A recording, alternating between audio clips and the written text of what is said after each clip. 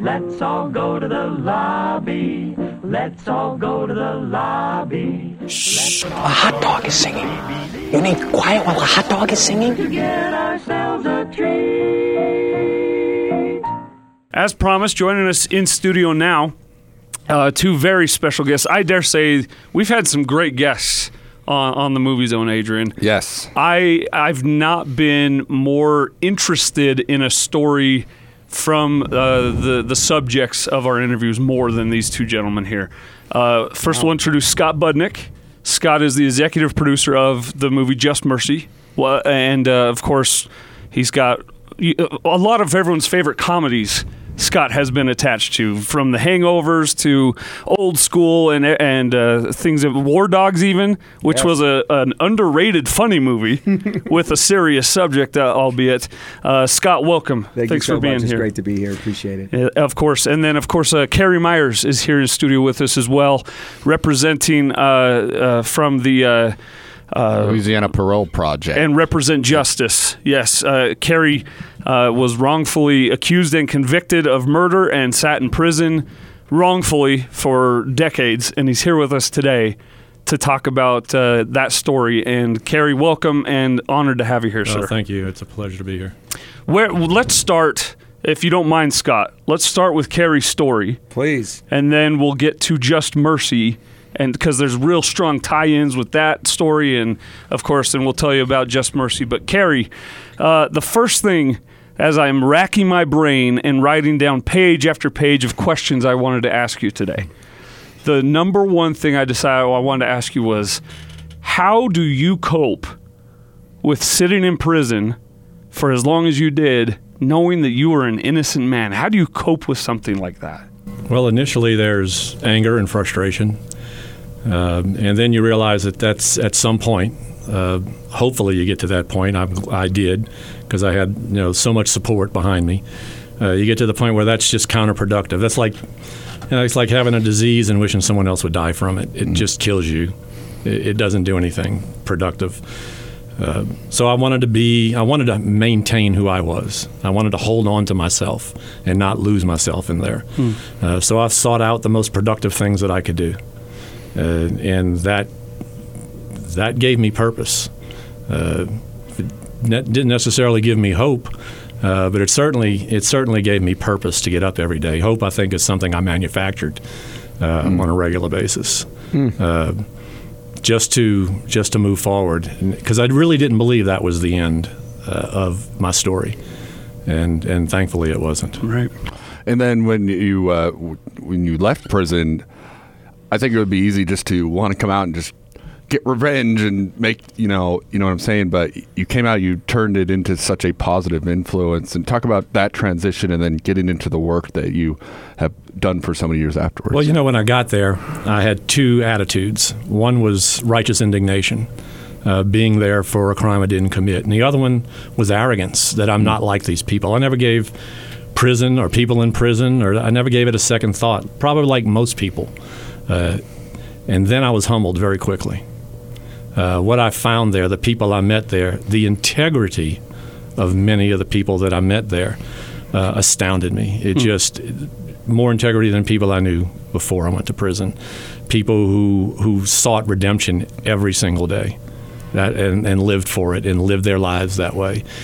And, there was a point as I knew I was, or believed, didn't know, that I was going to leave. I said, I cannot put this in my rearview mirror and not look back. When I first got out, I was doing a bit of writing. I have a degree in journalism, and I was the editor of the Angleite magazine there for 16 years, and realized that I had a voice. But it was hard to tell you the truth. It was hard to make a living as a freelance journalist who had spent 27 years in prison. Yeah. And then finally I made a connection with an old friend at the Sentencing Project, a man named Mark Maurer, who asked me to collaborate on a book called The Meaning of Life. And just as I was finishing that up, my attorney and another person that I knew from Angola came to me and said, we're starting this nonprofit called Parole Project, and we want to help lifers particularly juvenile lifers who the U.S. Supreme Court had just given an opportunity for second chances to. And I said, I'm in. Juvenile offenders, that's a common theme that you and Scott share. Scott, you worked on a movie, they Call Us Monsters, I think is the name of the film, a documentary of juvenile offenders who were charged as adults for crimes that they may or may not have committed. Some were innocent, some were not, but that was the whole subject. How is that where you first had your passion, Scott, for this kind of redemption work, redemptive chase? Because you are also the CEO of One Community, a company that is looking to ensure that positive social change comes through bad things like that happening. Yeah, I was actually doing old school, and it was in the early 2000s, and a friend of mine asked me to come down. He was working on the movie with me, asked me to come down to a local juvenile hall and be a guest speaker in a creative writing class to 14, 15, 16-year-old kids that were incarcerated. And I went down to that juvenile hall and sat with a dozen young kids and turned to the kid that was right next to me, as close as us, and said, "How was your week?" He goes, "It was a really bad week. I just got sentenced to 300 years to life." Whoa. And he was 15 years old. Oh my gosh. And I asked David what happened, and he said, "I stood next to my friend who shot the victim in the butt. The victim was in and out of the hospital in a day. And for standing next to the guy with the gun, David was going to prison as a 15-year-old for 300 years to life." And as we went around that table and I heard the stories of those young people, it was stories of foster care. It was the stories of physical abuse and sexual abuse. It was really very, very obvious to see kind of hurt people, right? That these kids were all victims before they became victimizers. Mm-hmm. And I knew who I was at 15 years old was not who I was at 20 or 25 or 30 years old. And I don't think any kid should be judged for the worst thing that they've done. And I believe that every kid can earn redemption. And so I told those kids on that day, I'm going to start teaching this class every Saturday. And if you guys are willing to do the work to change your lives, I'm here till the wheels fall off. I don't care if it's 300 years. And until I can't do it anymore, I'm by your side. And I was the movie producer that was doing the criminal justice work. There was another kid in that class named Adam who went to prison for 6 years at 16 years old. And when he got out, he said, "Scott, you promised me you'd help me find a job. We're about to start Hangover." I said, "Come work on this film." That kid showed up an hour early every day, out-hustled everyone, attitude of gratitude, so happy to be there. And at the end of it, our prop master said, "This is one of the greatest guys I've ever hired. I want to take him on to Iron Man." They took him on. They put him in the union. He went from $12 an hour to $48 an hour, and the kid is now in the union making $200,000 a year. His 5 brothers are now in the union, lifted the entire family out of poverty. Wow. But it was that kind of dual life that it kind of turned me into. Yeah, that would make me passionate about something.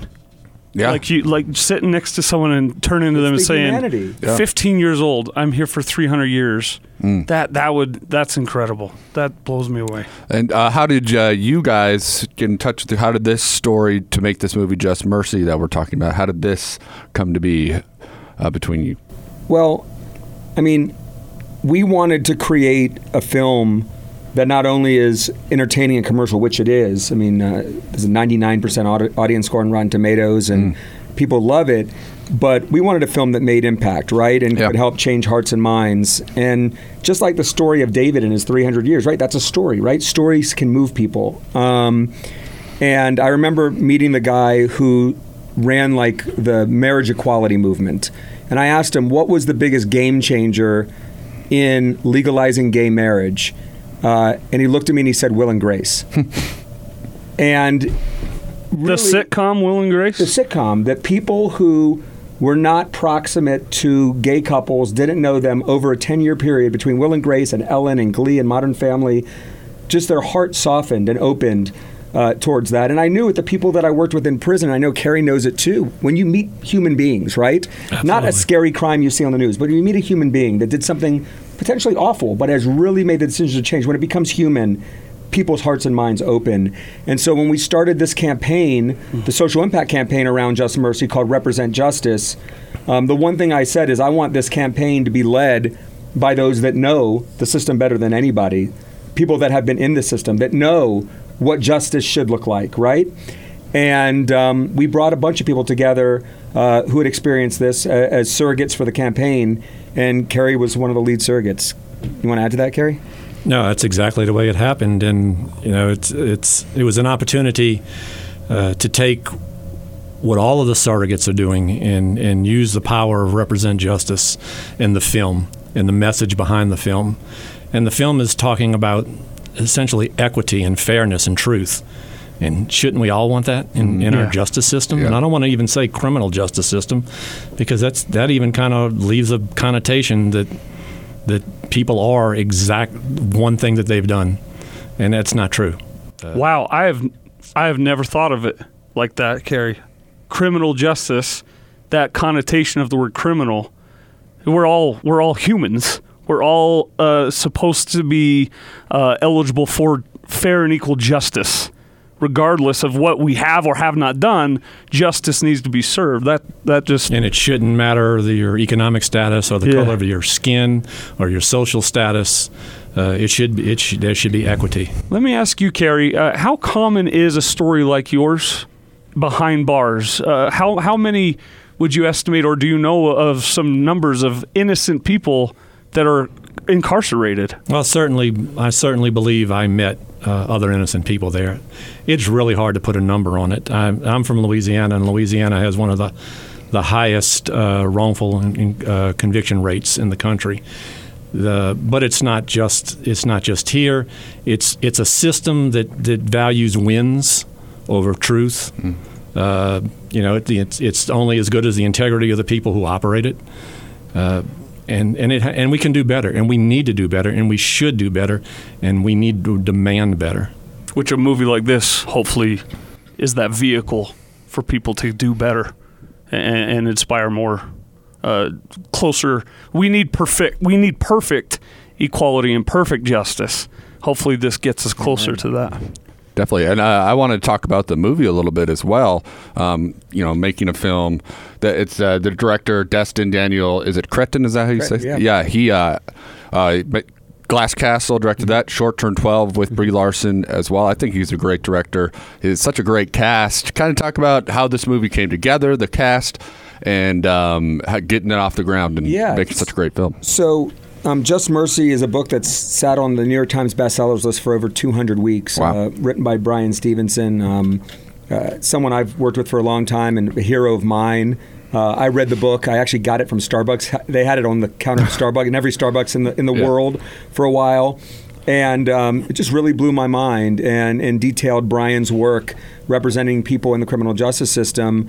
And when the book came out, a great producer named Gil Netter optioned the rights to it, and quickly Michael B. Jordan came aboard to play Bryan Stevenson. He was blown away by it. Not only came on board to play Bryan, but came on board to produce the film. Michael B. Jordan is one of the 3 producers on the film. Wow. And he produced, that means he's really believing in this. His heart is into this as a film, as well as opening folks' hearts and minds and creating impact in communities.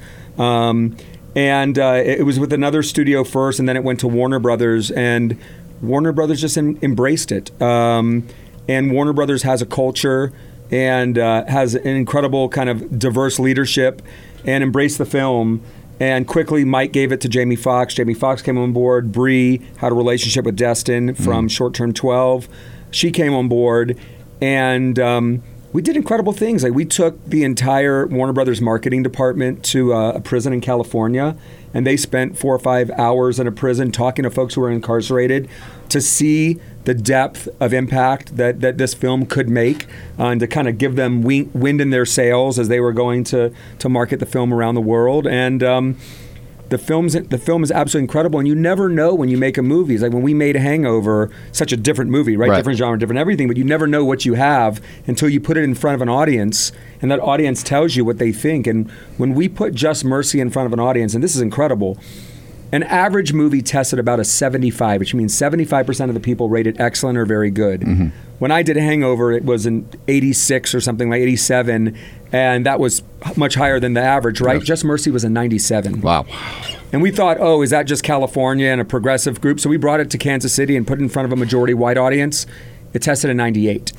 And it was it really works because it's hopeful, it's inspirational, but really it's rooted in values, not partisanship or not race. It's really rooted in values of mercy and redemption, like many values that are even biblical, right? Mm-hmm. And on our campaign, we have everyone we had a meeting at George Soros's foundation, which is kind of represents the left, with Koch Industries, the Koch brothers, with Prison Fellowship, with Right on Crime, which is the conservative criminal justice movement.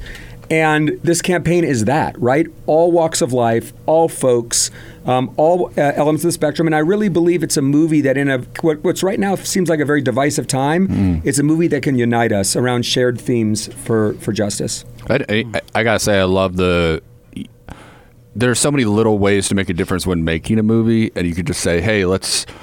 like the marketing, hey, just get it out there. Let's see what we can do. But if you, like you say, it's rooted in something different. It's rooted in, hey, we took these people to meet with real people who are incarcerated to tell their stories, and use this as part of your platform to make this movie great. And it sounds like there was such a universal, as part of this whole movie making process, it was all rooted in that kind of thing, is to bring light to some misjustices out there in the world. Yeah, and I think 100%, and it's even why we're here screening tonight for the Utah Jazz. Yeah.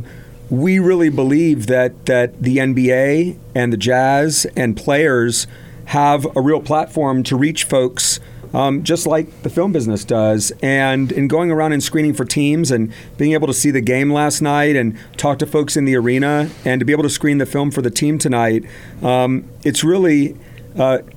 kind of bringing them together to understand the issues, but also have them understand the power of their platforms, right? Like, this is an enormous platform to speak to America and to demand a fair justice system.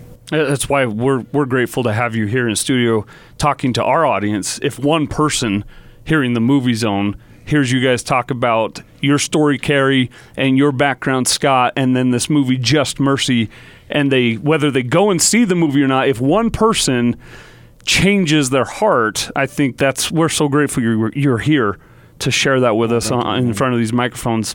I want to be respectful of your time. We could go for days with both of you, and I'm probably going to social media and internet stalk you both the rest of your lives. Love it. Let's so go. Prepare for that. Well, he's basically a Utahn, so Scott does have some Utah ties. Good. Yeah. And you're welcome back anytime. This is your show now. If you have something you need to talk about and present, we're happy to help. I love this state. All of my in-laws are here. I stayed with my mother-in-law last night in Mill Creek. Sweet. And Not a lot of people would do that. The connotation of mother-in-law. You don't want to stay with, but you like your mother-in-law. I adore my mother-in-law. Yeah. Good answer. And I have a great wife. Yes, you do. Yeah. We were talking before air, and you have a great family. Yeah. Before we let you go, though, I'm going to break a journalism cardinal rule and ask you both the same question. And I'll ask Kerry to answer first, but then Scott, I think it applies to you as well. What overall mantle, or pressure is a bad word, but feeling do you carry every day that drives you to do things like represent justice and the parole campaigns that you're involved with, Parole in Louisiana? What drives you to that, and what do you hope people take from a movie like Just Mercy or a message that you're sharing with us? I think what drives me is the people that I left behind. You don't spend 27 years living in and out, daily in and out in a dormitory setting or the kind of confines that you do in prison without getting to know people. And I was there for a crime I didn't commit, but I certainly saw people there who may have committed the crimes they were convicted of, but don't deserve to be thrown away. Don't deserve the type of sentencing that we have. Didn't deserve the type of justice that they got getting there, and that motivates me. And I think this movie touches on all of those themes, regardless of how you got there. That people are not necessarily disposable. They have value. It's about humanity. I saw humanity every day while I was in prison, and it astounded me sometimes. I watched people convicted of murder changing the diapers of dying men in a hospice program, and if that's not humanity, I don't know what is. And that's not what people certainly expect of them. So we have to stop labeling people as one thing. They're more than the worst thing they've ever done. People change, people mature, particularly the juveniles, the youth. Is like what you did at 15 is not who you are at 40. And a one-size-fits-all system is detrimental to public safety. It doesn't enhance public safety. Scott. I mean, I think just seeing what a better community we would have if we had a fair system, and it's everyone involved, right? I mean, I do a lot of work with victims of crime who have been victimized and who go into prisons to talk to folks to understand the impact of crime and how that has on lives and families, to see them heal, to see them go back and try to show folks in prison and motivate them to change their lives. When I go into prisons and I see people that I knew were 15 years old in juvenile hall, and to then see them as a 25-year-old in prison with a college degree, or to see them in a seminary program becoming a pastor, or to see them becoming and proud that they just became a union construction worker, or they're out in California fighting the wildfires and going from a pariah of their community to now the heroes of their community, saving people's homes and neighborhoods, and seeing the pride that they have on their faces and knowing that they've done their time, they have been accountable, but now they want to go be heroes. They want to help other kids not follow in their footsteps and send their children on a path into college and not in a path into prison. It's these things. It's the human beings. It's the folks that Kerry personally left behind that he lived with for 27 years, but it's the people I go in and visit and love and see change. And I know they'd be great out here. And because of some draconian sentencing laws and laws where the price of it does not fit the crime, we see some of the greatest people that are sitting there 20, 30, 40 years who could be huge assets in their community. That's what moves me. Wow. Thank you. Thank you, guys. Thank you. Thank you doesn't do justice, the message you've shared. I don't know, you could probably tell I'm touched, Adrian's touched, and I think a lot of people that will hear this and have been listening, they'll want to sign up and help and volunteer and get involved. And obviously the first thing that they could do is go see Just Mercy. Let it touch you, let it impact you. But if they want to get involved beyond that, any recommendations or advice to people who would like to help out? Well, I think they can go to the Represent Justice website as a start. RepresentJustice.org. But yes. Your organization, Kerry? Louisiana Parole Project. There's a lot of work to do in Louisiana. We have the highest incarceration rate per capita than any other state in the nation, and the highest per capita rate of life without parole than any other state in the nation. So we have a lot to do. And I think also support the work of Bryan Stevenson and the Equal Justice Initiative that Just Mercy is all about, EJI.org. And just overall, as you're living in your community and deciding what your hiring practices in your business are, or paying attention to your prosecutor election, to your DAs, or what laws you're voting on or what politicians you're voting in. Tough on crime is not always smart on crime. And I think if you just understand the humanity that people can change and you take that into your everyday life, we'd have a much more together community. He's Scott Budnick. And he's Kerry Myers. Gentlemen, we appreciate your time. Thank you so much. Honestly, appreciate it. It was awesome. We'll be right back. Somehow wrap up the Movie Zone this week, and we thank you for your time again. We'll be back.